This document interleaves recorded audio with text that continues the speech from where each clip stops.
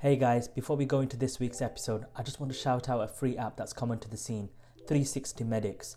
Think Google for medics. You get access to a drugs database, medical tools, news, revision aids, and a place to store your own notes, and they promise to always be free.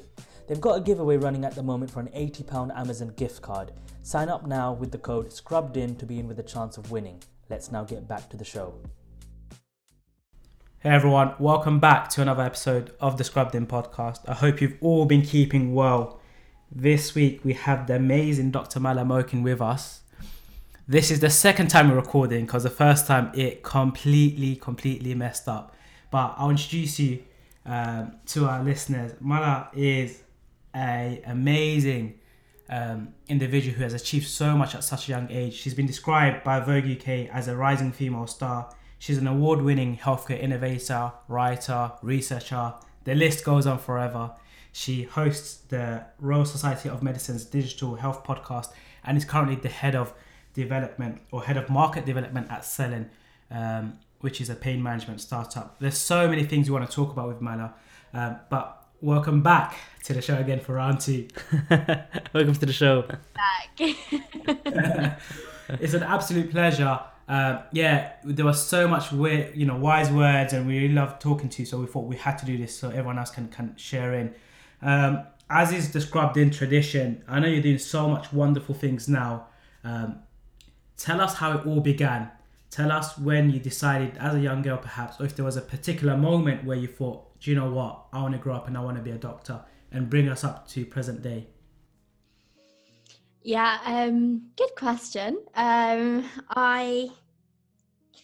don't think there was a particular moment. I think that it has been a particularly strange journey of just constantly failing and then seeing what other things are out there. So I think we all go out with like a plan in our hands as probably naive teenagers, and then more naive 20-year-olds, and then I just had loads of different lessons along the way which kind of weaved me back on track, if you see what I mean. I think one of the biggest things I've learned along the way as well, which I'm sure we'll get onto, is that when you're in the medical field, there are so many shiny things everywhere, shiny distractions which really distract you completely, of course. So I've had my fair share of those, which you can probably see from my CV, the shiny distractions, but I feel like I'm back on track now and I kind of have a lot more focus. So yeah, I'm really excited to talk to you guys again. That's a really good point, because when reading your bio and the about section of you on your website, it is full of shiny things. It goes from Vogue, Forbes 30 under 30 to like NASA, to now kind of working at a startup which has done incredibly well. Just looking at the tweets recently, to kind of being a writer and a speaker. And I've recently seen you on a bunch of different podcasts. So we want to kind of talk about what advice would you give? Because you initially said there's a lot of shiny things and distractions. Did you think playing with those toys per se was a good thing in hindsight or a bad thing? And what prompted you to now kind of buckle down and focus on one or two things? Explain that part of the journey. Yeah, I mean, for me, I needed to go through that process. Some people might not need it, but I needed it because I really just didn't know what I wanted to be when I grew up. And so because of that, and because I don't know about you guys, but I didn't feel much support of, if you don't do medicine, then what else? What else is there? And because there wasn't that support, I felt like I had to go out and do my own research. Yeah. And so that's why I tried so many different things. And another really strange thing that I encountered is people expect you, if not medicine, to do something that's equally as shiny. They don't like, you couldn't sack off medicine and go do something which isn't considered by society as really prominent, which is a really strange pressure to have. So I tried lots of different shiny stuff. Like, it's the same kind of thing you see when everyone leaves medicine and for their elective and goes to a consultancy firm, of which I will not name, but and people think that is the elective. It's not. It's just another equally prestigious style thing. So Yeah, I think I had to go through that process, but maybe others are a bit more clued on and don't need to go through it. But maybe also my due diligence of the market will help others not to have to do it. When it comes to these sort of shiny things, accolades, different experiences that you've had, I'd actually say possibly for a lot of medical students it's the opposite. Maybe a lot of students are looking at your bio and thinking, how on earth do you get on these lists? How on earth do you win these awards? How on earth do you get these internships and experiences? How did you actually come across these opportunities? Where do they come from?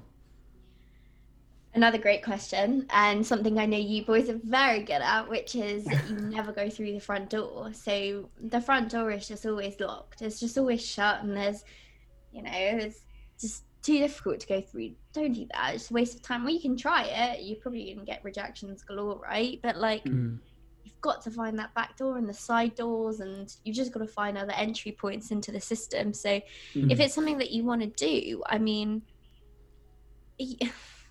Like, for example, if you want to go to NASA, you're going to try and knock on NASA's door. They're going to say to you, no, you're not a US citizen. So what, you're going to give up then? Or are you going to try and find some other way to get in? And that is a key of persistence and trying to be smart by the way you get in. Those two things combined, I think, is the way that anyone, regardless of whoever you are, I mean... I don't want to sound very Will Smith in Pursuit of Happiness, but you can, you can do whatever you want. So, yeah. Have you guys found the same thing when you've been talking with people? I think the conventional approach has always been try the front door, go into the website, fill in a CV, application process, go into the assessment center, or to hear a rejection.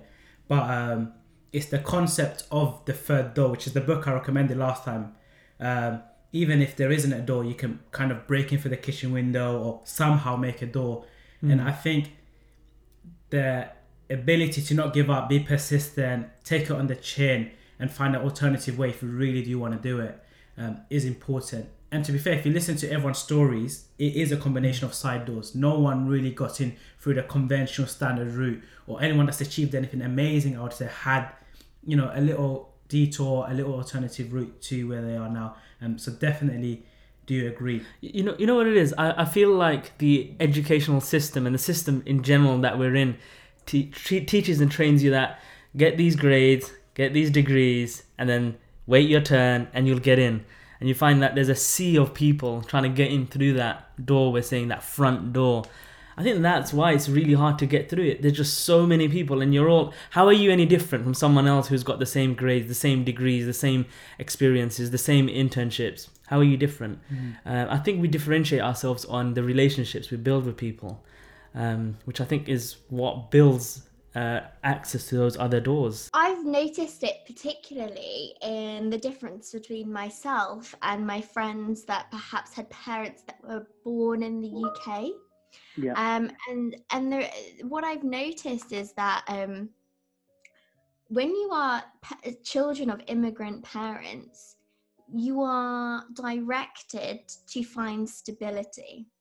Hence the accountancy route, the law route, the medic route, the stable career paths. But also what our parents did is that they worked hard as immigrant parents to enable us to have choice.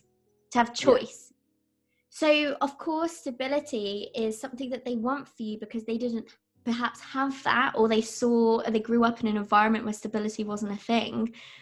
But they would be saddened if they didn't feel that you had that choice. And so one of the things that I always preach is that yes, there are these stable career conventional paths, as we're saying. There is the front doors and the traditional grad schemes and all of these things. But our parents didn't work this hard for us, and come this far for us to come this far. Yeah. It's for us to take it and use it as a springboard and go off and create our own narrative, our own journeys, right? Absolutely agree with you. I love that. And I think that is very, very true. Thinking about our parents, my parents, for them, the priority was a stable income, stability, making sure we all got a good education.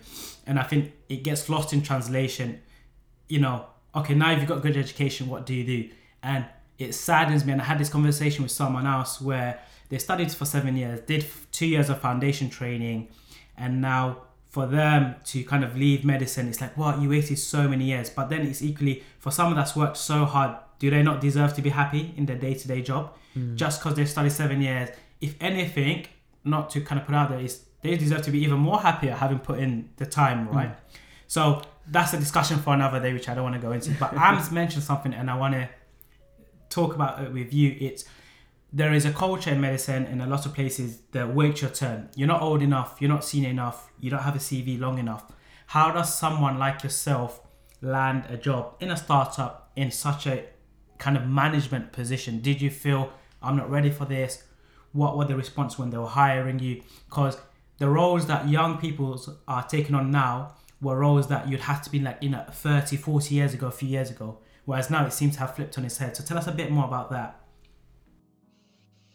It's a really loaded question because there's actually this group called Gen Z VCs, which I think they'll be very excited about that I spoke on this podcast about.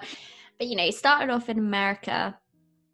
It's a group of people born after the year 1995, and they discuss investing, which traditionally, as we know, an early stage investing, it's very closed off, and it's a thing that is seen as, you do your dog work at the start, but you grow the skill set and you become a serious investor as you age.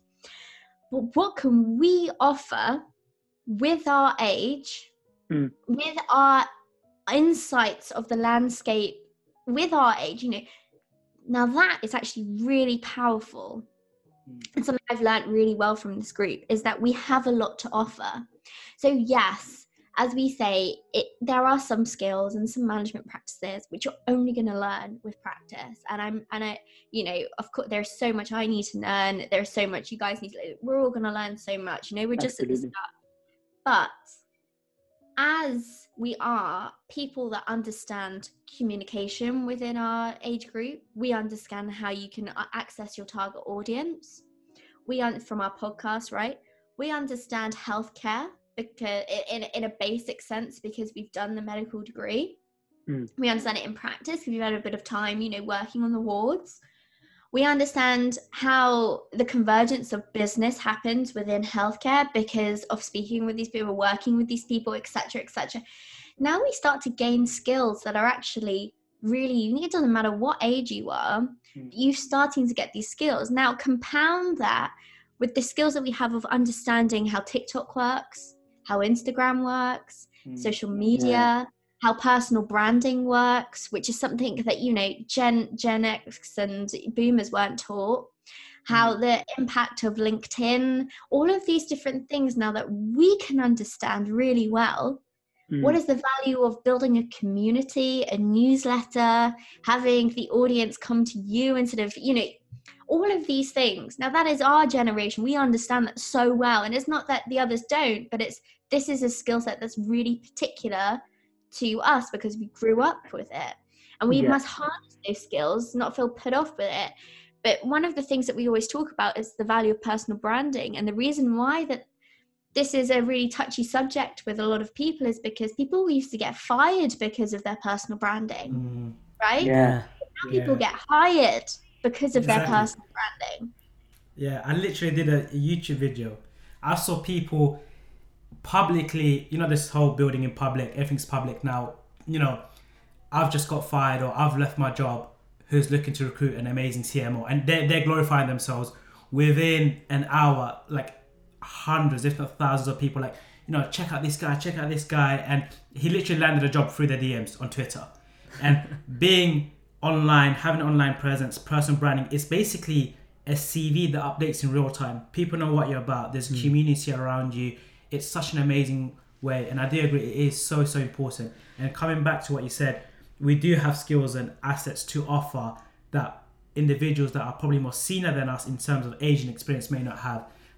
So I do agree that we shouldn't really wait our turn type of thing. Concept of diversity, right? Diversity isn't just the color of your skin or your it's also your age, because diversity in age in the company is so important. You need people that have 40, 50 years of experience within the business world, but you also need people that are consumers, that are down at the bottom, that are understanding from the start how people are buying in today's world and can understand target audience of young people as well. I mean, there's a place for everyone. You need diversity of thought. Absolutely. In terms of now personal branding, right? There's a lot of people out there, they think about personal branding.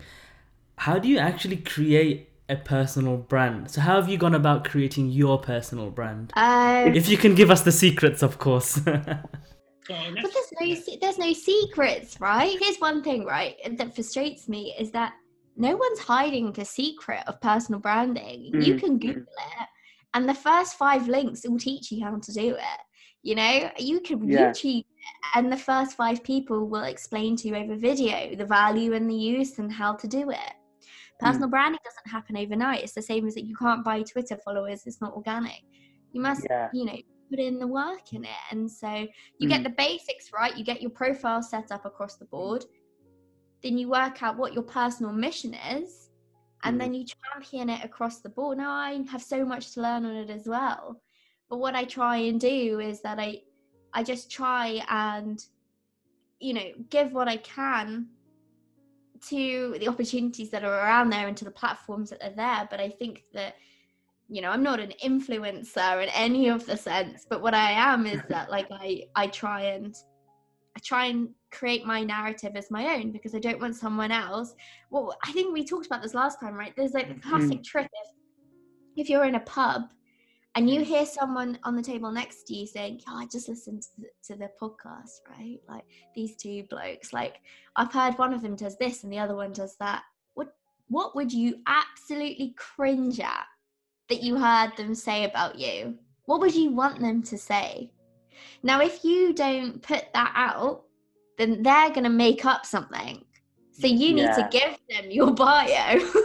Otherwise, you could overhear something you really don't want to overhear, right? I think, we need to control the narrative, particularly about our life, right? And someone said, we need to make it story-worthy. But you mentioned opportunities. There's a lot of medical students now that are kind of coming towards a med school. And I'm sure, when you start medical school, it's one way. Towards the end, you start to kind of realize there is a disparity between clinical practice, working on the shop floor per se, and what med school is like.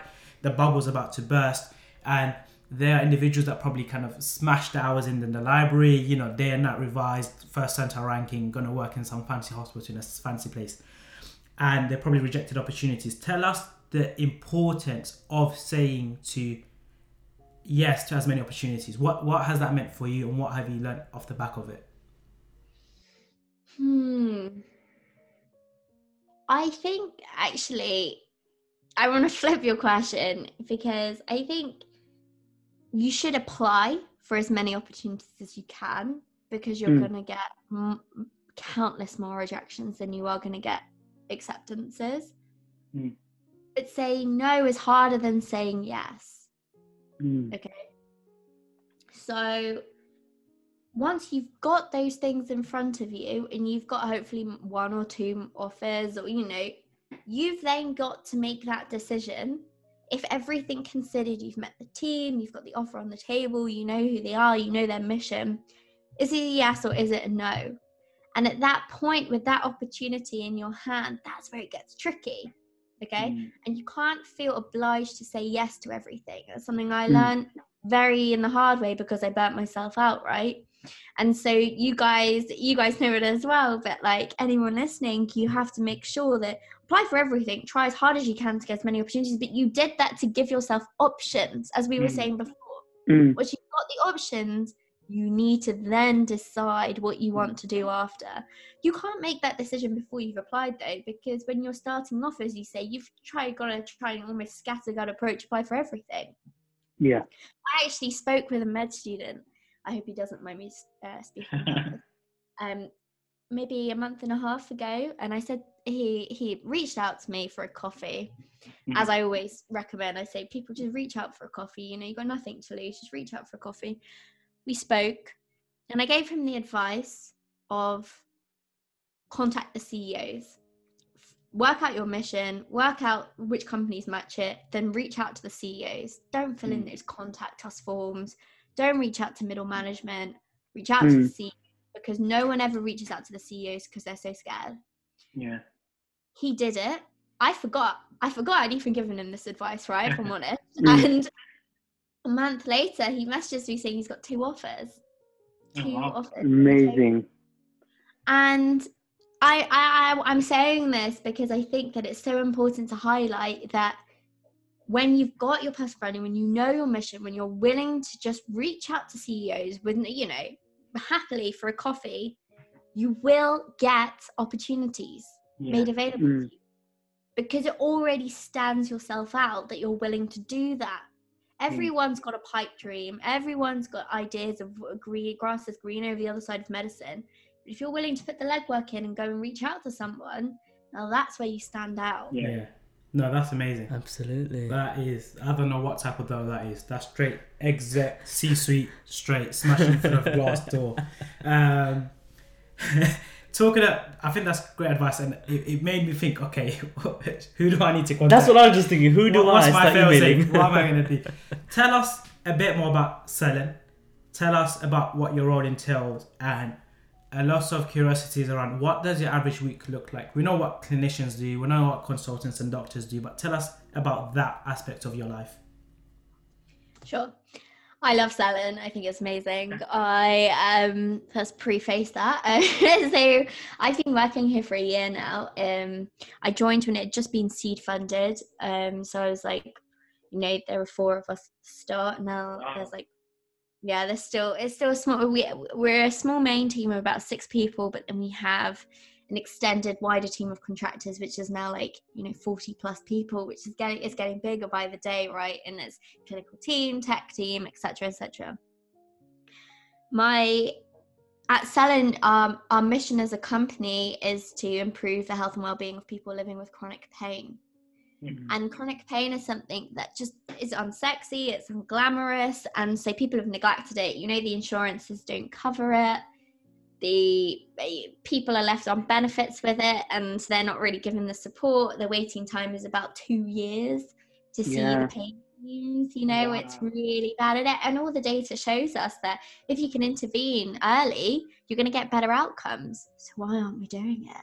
But because it's not been glamorous and sexy to innovate in before, it's kind of been abandoned.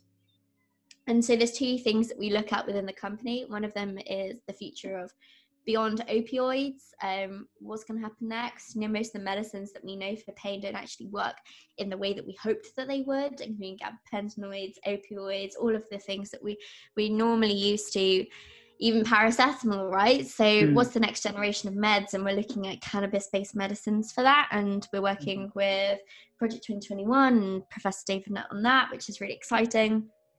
And the other side of the business is clinical delivery. So how can we make it accessible, easy to afford, well, easier to afford than your normal Harley Street private clinics for pain? And the main thing, how do you make sure that patients don't feel abandoned when they have pain? Because, you know, discharge back to the community, what does that mean? So how do you give... I know, right? And so how do you continuously support people? And the way that we do that, we have the CQC granted us, the Care Quality Commission granted us the UK's first online clinic for chronic pain. We have no in-person presence. We do everything virtually. And doing that, you set up a clinic almost like, I feel like I'm in the futuristic film, but like you set up a clinic that is online. You don't just offer offline consultations online, which is just like speed dating, to be honest. Instead, you build the whole clinic experience online from everything, right? Like including like how you give out leaflets and like talk about like everything is online. And so it's brilliant, right? But once you've got that, then we're now about to, you know, we're pulling out all of our other tools that go alongside it. So how can you do digital tools to support pain management? How can you have asynchronous messaging within the clinic for patients that are, you know, are a patient, they can get advice when they have flare-ups. How do we have a flare-up tool? We have deep breathing exercise, you know, all of these different things, even like 77 episodes of mindfulness recorded by a clinical psychologist, right? But the main point of it is that you take a very clunky, outdated system of where patients are flung from pillar to post for 2 years to get an answer. You bring everything into one place, the whole MGT team, clinical psychologists, physiotherapists, nurses, doctors, occupational health, kind of in one place, and you give a patient a team. And that whole team is there at the consultation. They see you, they create a care plan for you, and there's none of that back and forth anymore. And they are you. I've spoken for ages now, but I love it, and I'm really excited. No, it really does sound wonderful. Like, I've kind of, while I was in the IT job, I had an anaesthetist who kind of do the pain management clinics, and he was kind of talking about it. And it is the traditional injections, opioid-based therapies, just the back and forth. And he was telling me about some of the conditions. Sometimes the pain is so bad, it's debilitating, right? And it's not something that we can see physically. But to know that you have like a whole team, like a group of Avengers out there looking out for your pain. This is why I love the startup world, love the stuff you guys are doing, kind of the transition of forget trying to fix it all, let's focus on something that's cool and have a real impact in real people, which is lovely to hear. What's been the response from the actual patients? Because when I come across patients who have those sort of syndromes like fibromyalgia, and they have complex pain syndromes, I agree, they feel like no one wants to listen to me, no one actually wants to see me, because they know that I will tell them about I've got pain pretty much across my whole body. What's been their sort of feedback and their response? First of all, as you say so rightly, these patients have lost hope. So when you launch, then of course they're going to be skeptical. Oh, are you just another one that's going to promise the world and not, right? Yeah.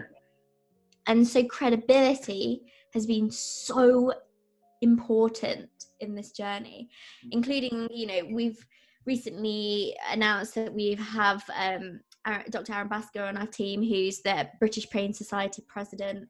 Amazing. We've got Deepak Bindran, who just wrote the Pain-Free Mindset book. We've got Dr. Benjamin Ellis as an advisor who sat on the NICE guidelines for chronic pain.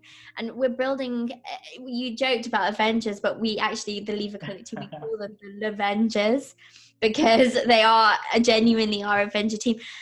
So what we've done is we tried to take this, expert team from across the UK, across all the different MDT approaches.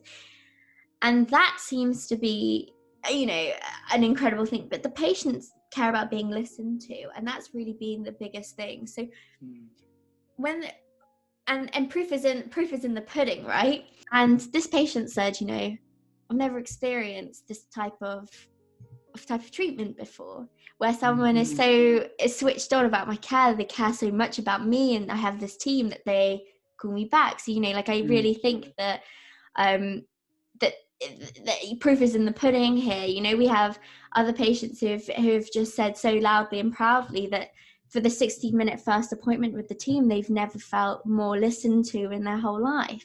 And that is so upsetting that it's got to this point, that this is their first time. But really, that power of just hiring a team that care. What is the problem? With the problem I see with the GPs, whether you're in A&E or whether you're on the wards, it's a factor of time, isn't it? We're so pressured at work. GPs have 10 minutes to not only see the patient, do the documentation, send off the referrals and move on. In A&E, you've got that 4-hour target. When you're on the wards, you're one doctor looking after 30, 40 patients. Do you think it's just that giving the patient their deserved time? And how can the actual larger system at play, the NHS, possibly even learn from you guys? I love this question because I'm really, really almost confident in the answer, is that clinicians want to do their job of helping patients. You could imagine your day as like a junior doc, right? But you didn't have to do any admin. All you had to do was go and see the patients. Don't sell me a dream. Dream. Don't sell me a dreams. Imagine the type of care you could give them, right? And that is what we've tried to do within the clinic, because we have hired a support team that supports the clinicians to just deliver their care. They don't have to worry about anything. We've put the best tech in place so that from the start, so that the team can focus on that. And any roadblocks that come in their way, that they can't deliver the care to their utmost ability because of time, because of anything, because the system's clunky, we change it overnight. Because that is the most important thing. If they feel like they can give their utmost care for the patient, then they can. No one goes into medicine because they don't want to care for the patient. They just get bogged down because there's so much bureaucracy, politics, unnecessary like systems in place. There is so much admin to do. If you can scrap that out, wow, right? And that's where I feel like online clinics are really going to be key for employee happiness, and why we've managed to build the Lavenja team is because we can provide them with perhaps a working environment that unfortunately the clunky systems of the NHS perhaps can't. No, that's amazing. Absolutely. Yeah. And I think, you're stripping about, and it all stems down to the fact you just want to have unhindered care towards the patients and just listen to them. That's all. Amazing. I think that was amazing, and it's great to see individuals similar in age to ourselves, similar backgrounds, kind of doing such amazing and tremendous work. And I want to kind of follow on. You also managed to work with some of the most kind of established institutes and organizations, such as the Royal Society of Medicine, who have been around far longer than we have. How did this digital health podcast come about? How did you become a podcaster? Is it something you proposed, or did they kind of reach out to you? How did that come about? It's interesting. I tell this a tiny bit differently, but I'm going to tell you the really long, like the unabridged kind of, because I feel like this is what you're wanting me to tell you. So in med school, I saw that there was a conference from the Royal Society of Medicine about getting people into med school. Okay. I looked on this, I saw that there was a slot for a student speaker to come and speak, right? So I pitched myself for it. Simple as. I found out who was organising the conference at the RSM, and I said, hey, do you want someone to come and speak? Because I can give some insights about how to get into medicine. This is what I've done before, and this is how I think I can help. I landed the job, I landed the speaking slot. After lots of back and forth. By the way, this normally doesn't work. This was one of the rare occasions where this worked, right? Okay. And then I missed my train on the day to go up to the talk. I bought a new ticket. I went up there. They rescheduled my time for it later to accommodate it. I was so nervous, right? I was freaking out. And I get up there and I deliver this talk. And then I was like, I'm really happy and it's all going really great. And I'm just kind of seeing if there's any photos from it or anything. And then they asked me if I want to do the same in London. So I do the London talk. And again, I hadn't taken any photos on that day of myself doing the talk. So I, on Instagram, I wrote in and I asked, Kate, do you have any photos of me doing this talk? By the way, if you get bored of the story, you have to tell me, right? But I'm trying to say, I still haven't even got to the podcast yet, right? Now, they replied to me and I kept that. I made a really good relationship with that person who provided me with some photos for it that I could upload to my Instagram. Now, she was called Fabiola. And a few years later, when I was I really want to do this podcasting thing, but I want to do it with someone else's name and I want to learn, I saw that RSM hadn't been doing a podcast, so I wrote to her and I said, hey, you might remember me. Have you ever considered starting up that podcast again? And we went for coffee. At the same time, I was having talks. I reached out to the Royal Society of Medicine's Digital Health Council president to see if I could get onto the council. And the conversations just started to marry up. As what can you offer the council? I said, well, actually, I'm having a talk about this. We could make it specific for the council and do a digital health podcast. And that could be what I add to the council. And a year on, whilst we're building the kind of the premise of the podcast, and we launch. And all of that came from something completely unrelated. And the reason why I tell you the long-winded story is because you never know where ones will lead to, ever. Absolutely. You miss your train, you bloody get another train. Get another train. Yeah. You You go. need to, yeah, when there's opportunities like that, that's what I say to people. Even when it's starting something or going online or doing something, it's not about, I not really like this role or I only like 70% of it. It's the opportunities that can arise, the doors that can open afterwards. You never know, and you never know unless you try. So when people have that they're on the crossroads, should I do this, should I not? It's just do it, because you will regret not doing it. And minimizing your regret for me is a massive, massive thing. I don't want to be 60, 70 years old and be like, shit, I wish I'd done X, Y, and Z. I think that at the same time, whilst give it your all, apply for it all, we have to remember, so Mala's approach was she was giving value. I think when we go for these opportunities, we have to remember it's not just a take relationship. When you reach out for a coffee, think about what are you offering that individual that you're trying to network with and build a relationship with. So I took away the fact that you sat over a coffee and said what you could offer the council. And that's what married up the opportunity of the podcast with what you can give back. So and I guess it's the same thing with the medical student that reached out to the CEO. I bet it probably wasn't, hey, give me a job. I'm a medical student. I'm God's gift on this earth. I'm sure he probably like, here's my skill set. Here's what I can do for you. Is an opportunity to work for you. So I do agree. It's about value given to the community.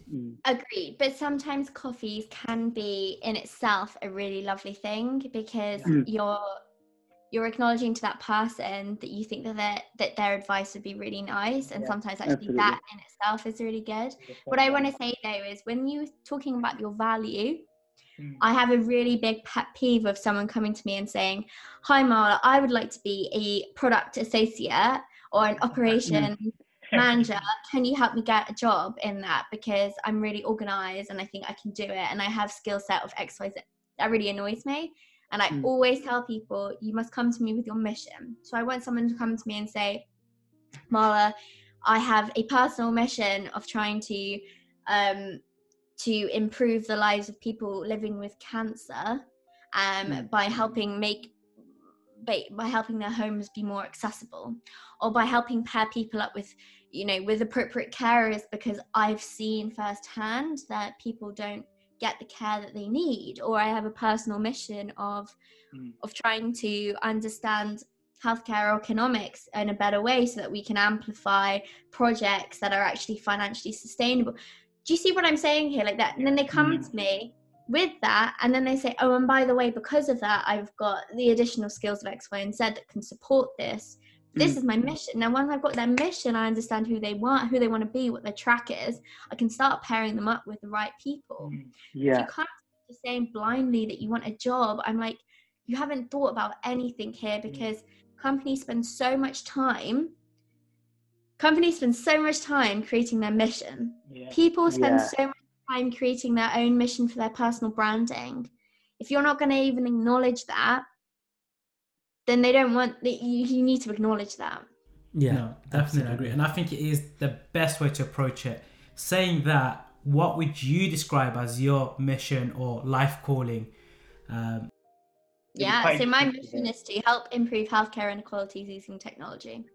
Done. Amazing. That is what I do, and that is what I love doing. And healthcare inequality stems in a whole branch of things, through accessibility, through I'm not even going to list it, you understand where I'm going with that, but but the technology side of it just happens to be because I love playing with gadgets, so and I love testing and going on demo days, and I find that really fun. So that's amazing. Do you feel once you've kind of established, I know when you're a bit young, you don't have enough experience, so you don't know what you want to do, but have you realized once you've like, okay, this is my true calling, this is what I'm really happy about, this is what I'm passionate about, it's kind of made you a bit more focused, a bit more kind of keep your head down, smash it out, as to, there's the generic, I want to help people, I want to have impact, these buzzwords that are thrown around. I'm sure, I don't need to go into it. I mean, I had the same. I quit medicine. I didn't know what I wanted to do, and I was blindly looking for a job. And it wasn't until I used that Steve Jobs quote of "you need to have hindsight, connect the dots," right? That's when I started working out what my mission was. And I ask you guys, did anything come to mind when I was talking about my mission for you? I think for us, it in the beginning, I think the podcast helped. It was first kind of documenting our journey, then realizing that we wanted to share stories of incredible people in healthcare, which isn't done, right? You got the Oprah Winfrey's and, you know, all the amazing billionaires, millionaires, but who gets to share the stories of individuals like yourself or other clinicians? But more than that, I realized that there are lots of people trapped in medicine and they had nowhere to go. They didn't know what to do. And I thought, wouldn't it be wonderful if we could share the stories of other people that were in a similar situation just to inspire and help these individuals up, and which is what I love doing. Because your journey, I'm sure, will appeal and resonate with a lot of young listeners that are like, do you know what? She took the leap. She's doing this and she's so happy.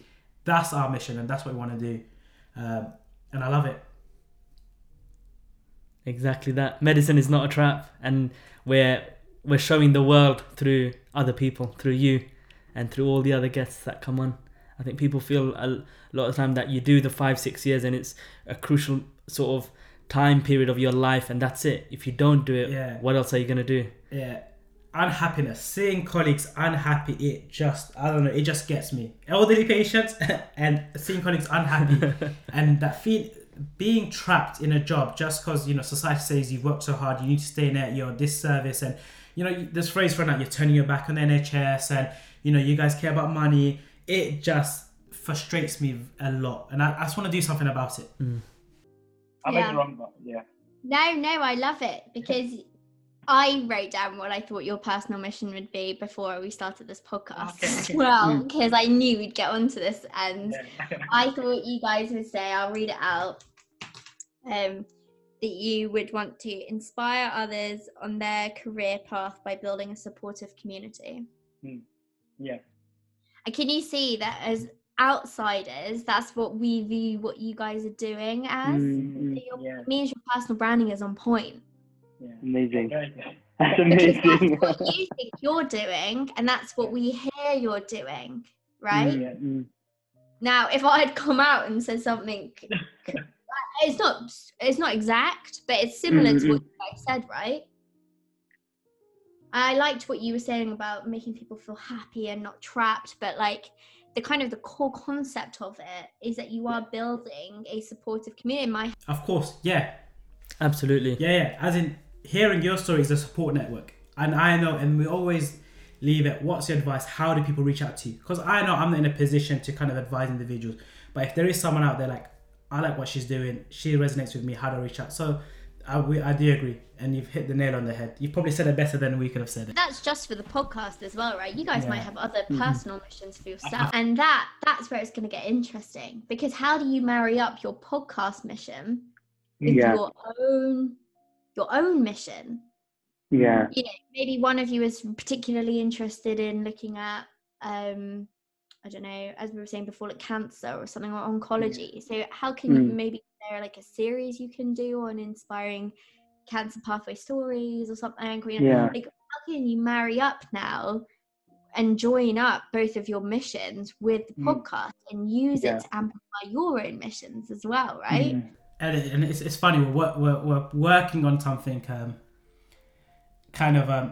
for us, education changed our lives. And I'm sure, you know, when your parents came over, they don't have the best of jobs. I grew up in a council estate.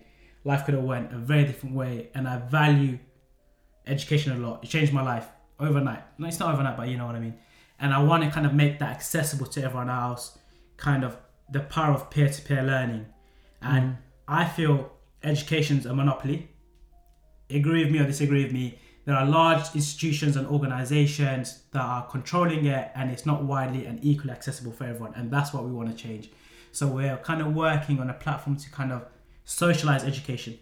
And I guess that does fall into the strapline Mala just said, building a community. That's what we want. We don't want it to be a top-down system anymore. We want it a system where it's us supporting each other freely in our careers, in our education, guiding each other.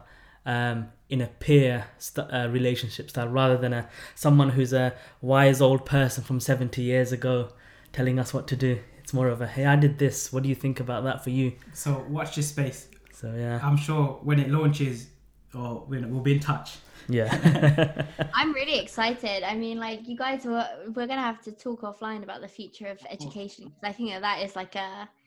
I mean, we could crack some beers and just sit and just chat about what we think, you know, the future of education will look like, because I think that this pandemonium has really exposed quite a few flaws in the system, right? No, Absolutely. Definitely agree. I wanted to talk, I know we're jumping around because you've done so many incredible things. Tell us about Vogue, Naomi Campbell. Tell us how you became a rising star. How does a medic background? I know it was in 2018, but how did that happen? This is an interesting one. I was on the Forbes list, and then I got a DM in my tweets. Check your DMs, everyone, which was like some really cryptic thing about, like, would I be open for some, like, can I provide my email address? There was an opportunity for me. I was like, well, why not, right? Like, why not? Yeah. And it was just this thing saying, oh, there's this magazine that wants to do this profile on, like, women in science and stuff, and we're going to put you forward. Would that be okay? I was like, yeah, that's fine. Like, do we want? I don't mind. Like, put me forward. Go for it. Opportunities, right? And then I, like, forgot about it. And then, like, a couple of days later, get this email in my inbox, like, it was like embargoed. It was like, can't tell anyone. And I was like, oh God, what have I signed up for, right? Like, Playboy, like, what's happened? Like, and I opened it, and it was like, Marlon Morgan with Vogue, Nike UK, Naomi Campbell, and I was like, wow.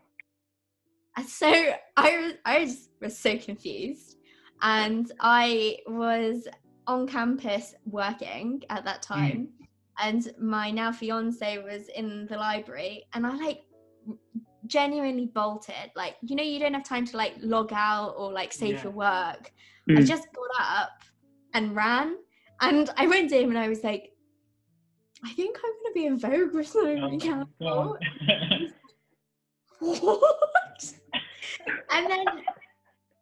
And then we were both like, we're in the library, but we're, like, so excited, right? So you can't scream or anything. We were just like, this is really cool. And, like, I hadn't really read it or processed it. And then I just, like, called my dad, and I was like, Dad, I'm gonna be in Vogue. And he was like, what? You're like 5 foot. And I was like, yeah, no, I know, right? Like, and then he's like, what was it? He's like, have you finished your coursework? And I'm like, not yet. And so then I called my mum, and my mum was the funniest. My mum was at work at the hair salon, and she wasn't picking up her mobile. So I called I'm sure you guys have this. You have your mum's work number, which you only in emergency, right? Yeah. And it goes through to someone else, picks up, and I'm like, oh, is my mum there, please? Right? Yeah. Except for I'm like 20 something at this point. So I'm like, hi, it's Paveen's daughter. Is my mum there, please? They're like, I think your daughter's on the line. So my mum's like, what has happened? Like, she comes over and I'm like, I'm going to be in Vogue with Naomi Campbell. What is going on? So that's how that happened. Oh my God. Oh, That's amazing. Yeah, no. I think the story leading up to being in Vogue is probably a more fun and entertaining than kind of the Vogue itself. But no, that's amazing. Do you know what I mean? I enjoyed that. But no, it's amazing. The world is a wonderful, wonderful place. And the things we can do and the things we can achieve, it's incredible. And I love speaking to individuals like you, sharing your stories in the hope that it does inspire so many others. We're all similar age, and I'm looking forward to what the future holds. In 5-10 years time, we might do like another podcast and see what we've been up to. I'm conscious of time, and I know this is the second time we've dragged you to record with us. But any advice, anything you want to end with, it can just be something like have fun. But any advice you'd give to our listeners will be quite nice, Mala. I'd say listen to this podcast, continue listening to it, because I know I found it helpful, so I'm sure others will find it helpful too. Reach out to the CEOs, sort out your personal branding, and if you don't have a LinkedIn, do it today, basically. Just go sort that out. I don't know. I don't really know anything else. Like, I just keep networking, keep enjoying, build your own community, and leverage this community that the podcast is. Every single episode that you listen to, I always think, you shouldn't listen to a podcast without following up on it. Absolutely. Every podcast episode needs a follow-up. And so you should listen to the episode, and then you should reach out to the person that was there. You spend an hour, listening to it, or however long it is. And then you should say, I just listened to this podcast. This was the highlights I pulled out. Would love to speak to you about this. Can we organize a coffee? Saying that, how do they reach out to you? Yeah. If you are open to being reached out to, because I imagine you're super. LinkedIn, or don't try me. To get hold of Mala, you have to make a LinkedIn. And you have to send her a message. Otherwise, can't get hold of her. In fact, that med student I told you about, I had specifically made a LinkedIn to reach out. Oh wow! No, I had a medical student message me on kind of Instagram, because I think that's the easiest platform to get started, right? And I said, yeah, that's cool. And I said, have you thought about Twitter? And he was like, yeah. And I said, Twitter's an amazing place to learn. And I said, whatever you do, just make a LinkedIn. Even if you're not using it, you may be so junior in your career, you have to kind of fill in the experience. I said, just get out there. Start following, connecting with like-minded individuals, people you aspire to, and build on it. And I'm sure, when you're 18, 19, coming into med school, LinkedIn is the least of your thing, right? You don't care about the business world, you just want to be a doctor. But that is my word of encouragement. And I think it is an amazing resource. They should teach us about this in med school. That's the stuff they're lacking, Not med school, school. School. They should teach us all about all of this, but we never get taught. So, yeah. Now, I'm telling you, in the future, it will be our online presence, our Twitter feeds and social media feeds. You have to hand it in. You have to give. There's always a URL now, right? So you look for your and everything will be linked, right? We're looking into China right now. That's got their digital currency. What's going to start happening now in the UK with how are we going to be looked after as a society, or how will everything be tracked? We'll start seeing things with the vaccine passport and stuff, but as everything gets linked up, as who you are as a person and what you contribute to society starts getting tracked more, it's ever more important that you control that narrative in the best of your ability. When we have our catch up in 10 years time, I hope all of our Bitcoins and Ethereum is suddenly fruiting, right? I think what was it? I think I put a bit of money in Tezos or something. I heard it somewhere. I was like, okay, cool. But no, it'd be very, very interesting. But yes, thank you, Mala, once again for kind of taking the time out. We always love speaking to you. Face to face is much due. Hopefully, when lockdown eases, restrictions are lifted, we owe you a drink. But thank you, and a massive thank you to our listeners. We hope to catch you all next week. Thank you so much, Mala.